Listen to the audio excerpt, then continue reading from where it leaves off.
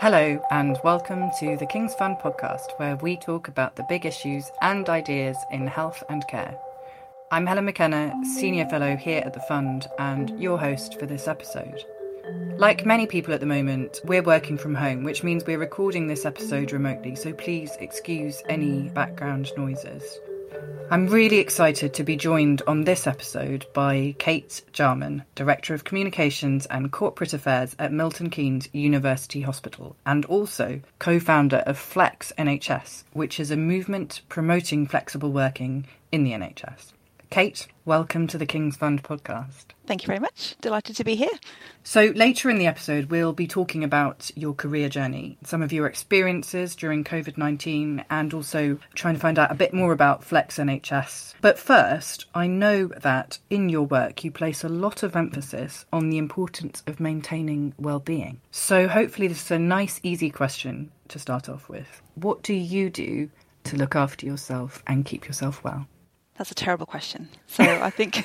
It's not an easy one at all. No, it's not. So I think I talk a lot about well-being, and you're absolutely right. I place a huge amount of value on promoting health and well-being for staff, and some of that is at the heart of Flex NHS particularly, and the work we do here at Milton Keynes. So I think for me, I like to run. I'm really bad at it, but I try. I like to cook. I like to spend time with my kids and my family, and I like to read. I like to write. So I try and build those things into my day, into my week, sometimes more successfully than others. And I think that's probably one of the things that I've got a little better at, is being a little bit easier on myself those weeks when you can't do everything. And so, sometimes well-being is just about getting through the week in one piece with everybody sort of fairly clean and tidy by the end of it. So let's just spend a bit of time on your career journey and your current role. So you're currently Director of Communications and Corporate Affairs at Milton Keynes. But before that, you worked in the criminal justice system. So can you tell us a bit about your career journey and how you got to where you are today? What's the thread that links the different roles? So I loved writing. I loved English at school, and I went to university and studied communications and social policy. And I suppose the thread that links my roles together is both those things really, sort of a love of writing and a passion for social issues and social justice. I did a few different jobs. I did a journalism qualification after university, and then I started working for the police in Cambridgeshire and joined there in 2003, and was very fortunate to work on lots of large, difficult inquiries, everything from murders through to terrorist incidents. So it's a challenging job, especially, being pretty young. It was a very steep learning curve. I also got the opportunity while I was there to work across the criminal justice system. So I did lots of work for what were then new criminal justice boards, local criminal justice boards. So I got to work with Youth Offending Service and the Crown Prosecution Service and the court system. So I learned a huge amount doing that, and was really privileged actually to work with a very senior group of people really early in my career. And they were at that time a sort of group of chief officers, all of whom I think were men at that point, and then worked for a really incredible Chief Constable, a lady called Julie Spence, who took over as Chief Constable in Cambridgeshire Police, and was also very closely involved in senior women in policing and a sort of movement around women and equality in policing and amplifying women's voices. And she was a very inspiring person to be around. And from that role, moved into health. So joined Bedford Hospital then in about 2007, I think. And I've been in health ever since. Great, thank you. So as we speak, we're in the middle of a second wave of COVID-19 and right at the very start of the winter period. Can you tell me just a bit about your experience of the pandemic so far as an NHS leader? And I guess, first of all, just how are you and how is the team?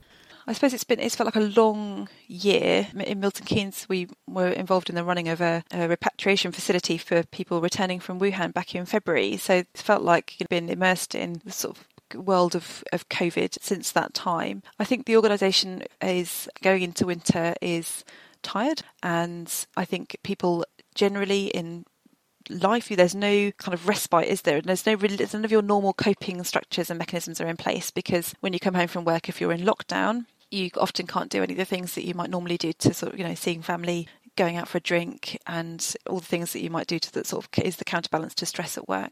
So I think it's really tough. It's really challenging. I found it tough and challenging and at different points. Again, I'm very privileged. I haven't personally lost a family member to COVID, and many, many people have, and it's been absolutely terrible, heartbreaking experiences that people have endured over this period. So I do recognise my own privilege in feeling a bit tired and fatigued. I think I see my job is trying to keep up staff morale over this period, putting in, understanding what will support staff, what will help, what will get people through the next few months. How do we communicate effectively? How do we ensure that people using our hospital get the right information, get it quickly, get it accurately? The logistics of the next few months in terms of asymptomatic staff testing and the vaccine. And again, being able to balance all these other agendas as well, so that we're not just looking at one thing all the time, so that we're actually looking across the range of things that we do and provide for patients and for staff, so services aren't forgotten and people aren't forgotten within this. So it's really tough and really challenging. For me, it's about organisational conversations, about public conversations, and about being as open and transparent as possible.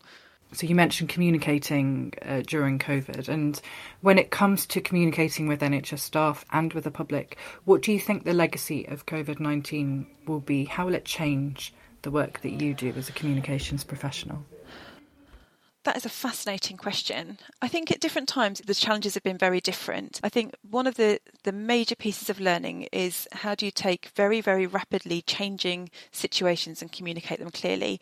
And also, how do you keep it as simple as possible? I think one of the huge bits of learning for me as a communicator is that we took part in a documentary programme in the first wave of COVID that had some really difficult, oh my goodness, why are you doing this? Feedback before it was broadcast. After it was broadcast, I think people understood why we'd done it.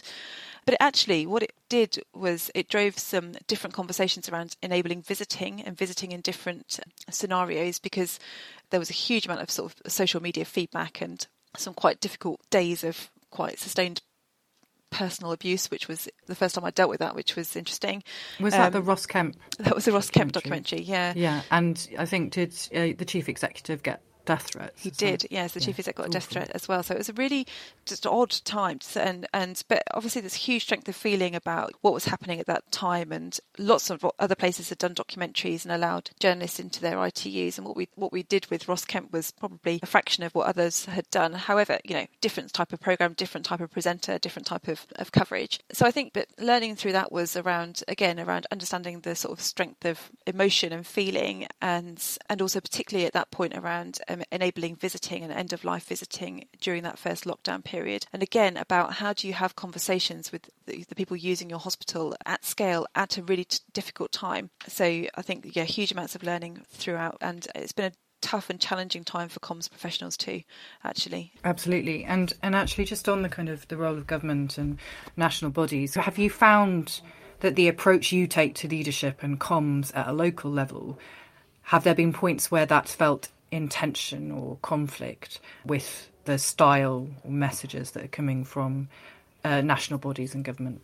Yeah, personally, absolutely. Yeah. So I think it's been really challenging looking at just how that's worked in the NHS. I suppose it's sometimes really difficult when you're in an organisation to be able to see outside of that and to understand the perspective of people in national bodies and the job that they're trying to do and the balance that they're trying to strike and etc. So it's easy to be furious about what someone else is doing or stopping you from doing. Being able to step back from that and try and understand different perspectives is important, but often hard to do in the heat of the moment.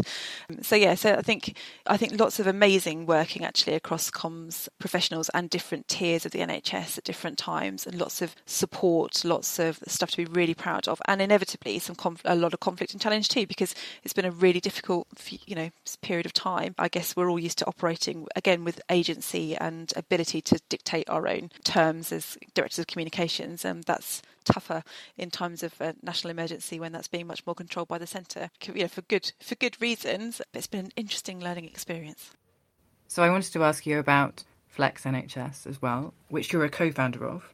And as I understand it, it aims to promote and enable flexible working in the NHS. Is that right? That's right. So Flex NHS was founded about 18 months ago by myself and someone who I'd never met before at that point, Asha Cowie. And we met over Twitter, and we met because we're both kind of good oversharers of stuff on social media. And we've both been writing about being working parents, I guess, and the difficulties that can pose. I've got 3 young children, and Ash has got a young daughter, and we've both been talking about, how we balance work and life. And actually, I'd been really privileged in my career to be sort of surrounded by really incredible sort of role models and advocates for work-life balance, and people that have been vocal about the sort of juggle around, not necessarily just parenting, but in wanting to do anything outside of work. But I was quite conscious that a lot of those forums were for quite senior people. And actually, as a senior person, as a director now, it's really easy in lots of ways to be flexible. So I have lots of agency over my own diary and my own time. And I was really interested in how we kind of brought that to staff at different grades in the NHS, different levels of their career, different professions. So how is it possible for a newly qualified nurse to work flexibly? How is it possible for a junior doctor to work flexibly? And that was the sort of the thinking behind Flex NHS. It was about how do we create a sort of social movement where people's voices can be heard at any level in the NHS, and how can we really understand what the barriers are to working flexibly and helping people keep a good work-life balance, because we know it's one of the reasons people leave their job in the NHS or anywhere else. And actually we also know in the NHS that we want to keep people in those jobs because we spend a long time training them and they're really skilled, and we want to keep them. We're facing a workforce crisis. We want those people to stay. And I've seen that your own trust has implemented flexible working opportunities for staff. What does it mean in practice on the ground, certainly in your trust? So we've done a huge amount of things. I think we've put in a huge amount of support quite quickly. I've worked with 2 directors of workforce here, Agechi Amidi, who now works at Princess Alexandra in Harlow, and Danielle Petch, who's our current director of workforce. They've both been very generous and kind, enabling someone like me bouncing around in workforce going, let's do this, let's try this, let's do this. Pre-COVID, we'd done a lot of work around trying to understand what support people needed at Milton Keynes Hospital. So everything from, if your child's ill, or if you need to take your elderly dad or mum to a hospital appointment, that actually there was huge variation between how people did that. So some people took annual leave, some people took flexi time, some people took carers leave, and we wanted to make that as generous as possible to enable people to take time to sort of meet those obligations outside of work without it eating into their annual leave all the time. Because we know that people give a huge amount back in hours that they never claim for, that are actually often largely invisible. So really it was about that give and take relationship. We can't take all the time as an organisation or as an NHS. It's about giving back. So we increased bereavement leave too, to support people in a different way when they were bereaved. And we've also put in place a huge amount of kind of wellbeing and staff benefit offers. So everything from free tea and coffee to free parking and lots sort of more besides. So we packaged all of that together as a sort of big offer. And we did that in conversation with staff here. So we do an event every year called Event in the Tent. This year it was in a virtual tent, but we still did it. Normally it's in a real tent. And we have these big conversations with our staff over the year about what it is that will make a difference to their working lives. The challenge now is to keep that conversation going, and what will be the next set of interventions and things that will make a difference. And I expect that COVID will have changed that very significantly for people, and probably in ways that we get to understand. And I guess when I think about, the workforce challenges in the NHS at the minute, that there are huge staff shortages and as a result, staff are working under incredible pressure. The idea of introducing flexible working into that mix doesn't seem intuitively compatible with the current situation. But it's obviously actually part of the solution. Is that right? I think that's right. So I think when we talk about flexibility, lots of people, kind of default to, or lots of managers that we talk to actually default into, is it a 4-day week? Is it a 3-day week? Is it working at home all the time? What is it? And actually it's a whole range of different things. So actually what we find more often than not is people want and need sort of fairly marginal flexibility often. It's actually I need to be here kind of 10 minutes later on this day, or on this day can I leave a bit earlier? Can I do the school runs a couple of times a week? And so you're right, in some ways it doesn't seem intuitive. I think what we've got emerging at the moment is these 2 very distinct workforces, and a workforce that's able to work from home, and a workforce that's needed to be here on a hospital site, for example, or in a site delivering care or supporting the delivery of services. And I think we have to be really careful not to think we've done the job of flexible working by enabling people to work from home, because working from home, has all of its own sets of challenges around never being able to switch off from work and actually ending up working a huge amount of hours more than you should be working, about your home life feeling sort of fairly intruded upon. And we've also got this group of staff at work who are and everybody's feeling fatigued and tired. And we need to be able to do things to address that. And some of that is about flexibility. Some of that is about saying it's okay not to be here. It's okay not to be at work. We don't expect you to be working wherever you're working 24 hours a day, 7 days a week. We need you to be healthy and well. And that's what we're saying to our workforce. We don't want you to be heroic. We want you to be healthy and here. And wherever here is actually, whether it's here at home and present in the working day or the working hours that you have, or here on the hospital site for the time that you are. But also we need to put lots in place to be able to support people to do that. So I think for me, the really critical thing about flexibility and about health and well-being at work is being able to have good conversations and being able to empower managers at every level to have good conversations with their staff, to be able to have difficult conversations that might feel uncomfortable, but we need to equip our managers to be able to have those in a way that's supportive and doesn't feel invasive in terms of intruding into somebody's private life. So I guess that's really hard, actually. That's both the sort of toolkit of skills, but also a kind of cultural development program as well. I talk a lot about flexible working and about how emotionally loaded often a request for flexible working is. So we talk a lot about trying to take away the emotion and the need to justify a flexible working request and to take away the sort of moral judgment that surrounds it and actually sort of place an equal value on people's time and people's time back as well as people's time at work. So it's not easy. It's not a quick sort of fix in lots of ways, although the People Plan has done some incredible things to further the flexible working agenda. They put in flex from day one, which is huge. I think it's kind of slipped in and the People Plan kind of came on stream, obviously at the same time as the sort of pandemic really started to hit. And so lots of those really significant things in there, I think, have probably not got potentially the coverage across the NHS that they need to make sure that they're embedded. So flexible working from day one is 6 months better than statute. It's 6 months better than what you're able to do in lots of other companies. And flexible working by default is also another huge policy change that the People Plan introduces. So there's lots and lots and lots going on in that space. It's really exciting. And Kate, did your work inform the interim People Plan? So we're part of a group, a community of practice.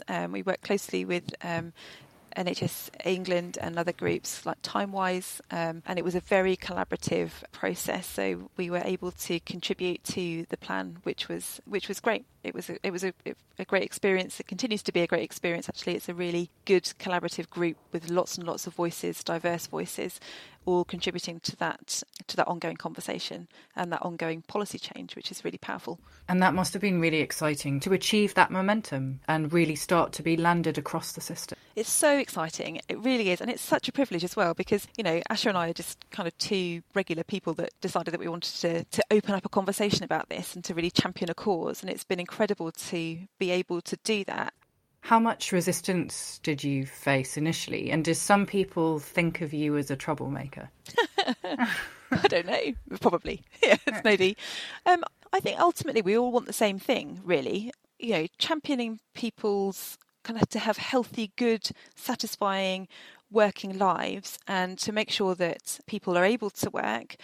It feels to me like it's a shared social endeavour. We certainly don't actively go out to trouble cause. We are, as a movement, keen to highlight where practice should be better and that actually there's no excuse for it not to be better. So calling out poor practice, and we try to do that in a sort of supportive way rather than a finger pointing, look how terrible this individual trust or organisation is. That's not helpful. But to call out general sort of poor practice around flexibility and working lives and to champion where it's actually really good. And some places do it really well. So I think for me there's a real place for activism in the NHS. There's a place for people to be activist in their approach to change, and I suppose we all have to be careful that doesn't wear out individuals, and that's probably the same across a whole range of issues at the moment around all sorts of issues, particularly around equality. The flexible working conversation is a really interesting one to have in the context of gender equality as well, and we often sort of end up talking about both of those things quite a lot because a lot of it's probably a natural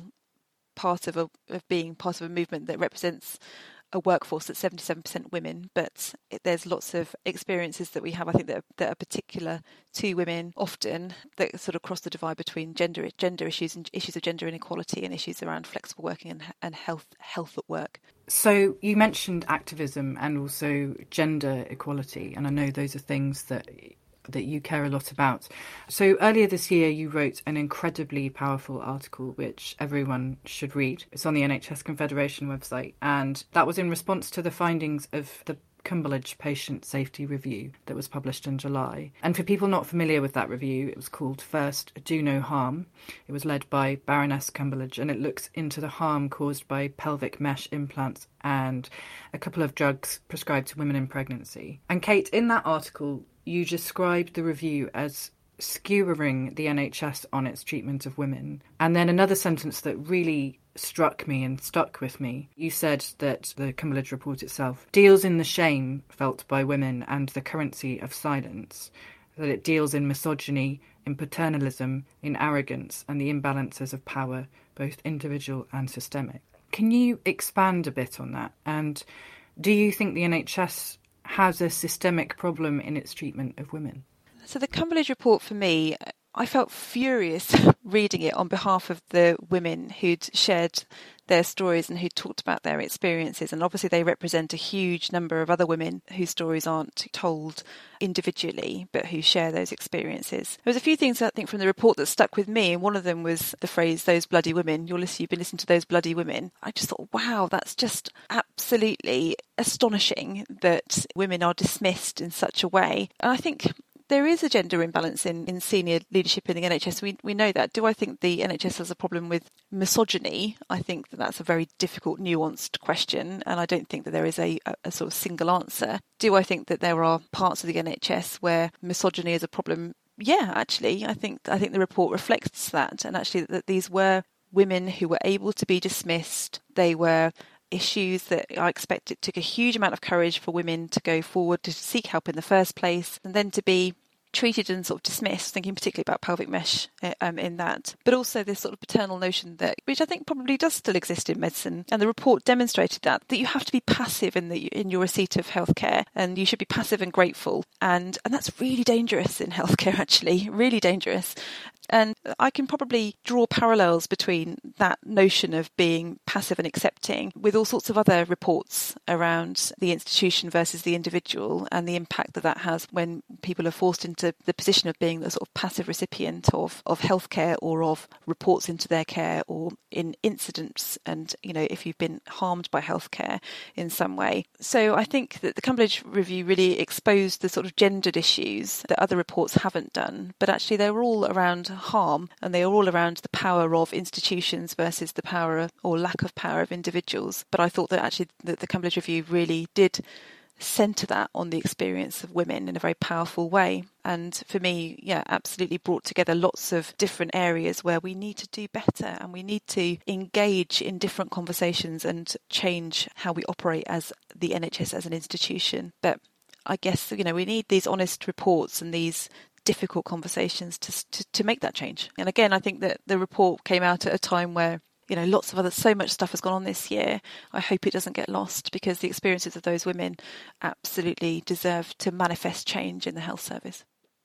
And I think we're still waiting for the government response on that. Absolutely, so. Yes. And I know that that was called out recently by Julia Cumberledge herself. Yeah, how frustrating to have shared your experience and to again be met with silence. So utterly disempowering, and we must do better than that. And so I see you very much particularly on Twitter, but obviously in lots of your work with Flex NHS too. You use your position and your ability to have a voice to amplify the voices of others and call for rights to improve. Do you think leaders have a duty to use their position in that way? Yeah, I absolutely do. So I'm kind of astonished to find myself in this sort of position, really. And so I think it absolutely is beholden on leaders to listen, to actively listen, to go and seek out voices other than their own. It's really easy to surround yourself with people that agree with you, or to just be sort of blinded by your own privilege in life generally. And I think in probably lots of ways I absolutely am. I think leaders should be able to be challenged. We should be able to be made to feel uncomfortable, because that's where change happens. It's not, if we don't address those difficult issues in the NHS, they will never be anything different. So yeah, absolutely. I think it's beholden on leaders to amplify the voices of others, to further the causes that might not be something that is their cause, but is something that's important for equality. And we won't always get it right. Absolutely, we won't, on a sort of personal or organisational level. But the more you listen, the less likely you are to get it wrong. The more able you are to drive change in different ways for different communities. So I wanted to ask you, because Milton Keynes has done quite a few interesting things on the digital tech side. So I think just in the past couple of years, you've introduced a patient-facing app for booking outpatient appointments, and you've worked with Apple to provide patients with the ability to access their health records. So what's behind that push for progress? So I think this comes back to being able to empower patients, and again about redressing that sort of inbuilt imbalance of power between institutions and individuals. And access to information in healthcare is transformative for you as a patient. So the sort of tech agenda here is very, very much about that. So our chief executive really promotes this agenda and is really passionate about this agenda. And it is rooted in being able to be empowered as a patient, to be able to take control of your own healthcare in a way that you've not been able to do before. So the My Care Patient Portal was the first part of that. It meant you could do things like change and cancel your appointments. And the Apple Health app, which is, I think we are one of 2 hospitals in the country to have that partnership with Apple, where you can access your results and information on your iPhone. And we will continue to innovate, I think, in the tech space on the basis that it improves the experience for patients and it puts them in more control of their healthcare. And I did just want to ask, obviously, when you're introducing something like that, it's not going to be a walk in the park, and there must be, I assume, difficult conversations in terms of bringing people along on the journey with you. How do you bring people on board? So I think it's happened over a period of time. So a lot of the tech, I think, has been iterative, so people have had the chance to get used to it. So we've also done some really big changes, like introducing eCare, so the electronic patient record, which was a huge change for the organisation when it was introduced a couple of years ago, so switching to digital healthcare records. So I think actually the organisation has also become quite quickly very digitally enabled. And for me, at least, it's felt that it's really responded very agilely to that, and people have embraced it. And I think probably because we use tech so much in our personal lives generally, so I guess it's probably fairly easy to do that tech innovation when the product is intuitive and easy to use. And I think people see the benefit of it as well. So by being really clear that the benefit is for patients and for patient experience, and being clear what the sort of vision and the kind of roadmap is around wanting to innovate to empower patients and to improve service delivery, then I think people feel it's the right thing to do. That's not to say there hasn't been challenges. There's always challenges in digital programmes, and I think you have to be prepared for stuff not to work and to be honest and upfront to say we won't get this right all the time. And I think we're good at doing that here. We talk openly about wanting to do things, try things, innovate, but that sometimes we won't get that right. And, we're prepared to sort of take the risk of something not going as well as it might have done so that we can learn and do it better when we try again. Great, thank you. Kate, thank you so much for joining us today. So that's it from us. You can find the show notes for this episode and all our previous episodes at www.kingsfund.org.uk/KF podcast. And we'd love you to subscribe, rate and review us on Apple Podcasts or wherever you get your podcasts, as it helps others to find us and also helps us to improve the show. And you can also get in touch with us via Twitter, either at the King's Fund account or my account at Helena Macarena. Thanks, as always, to you for listening, but also to our podcast team for this episode, producer Sarah Murphy, researcher Jonathan Holmes, and special thanks to my colleagues Pritesh Mistry and Trisha Boyle for their input. We hope you can join us next time.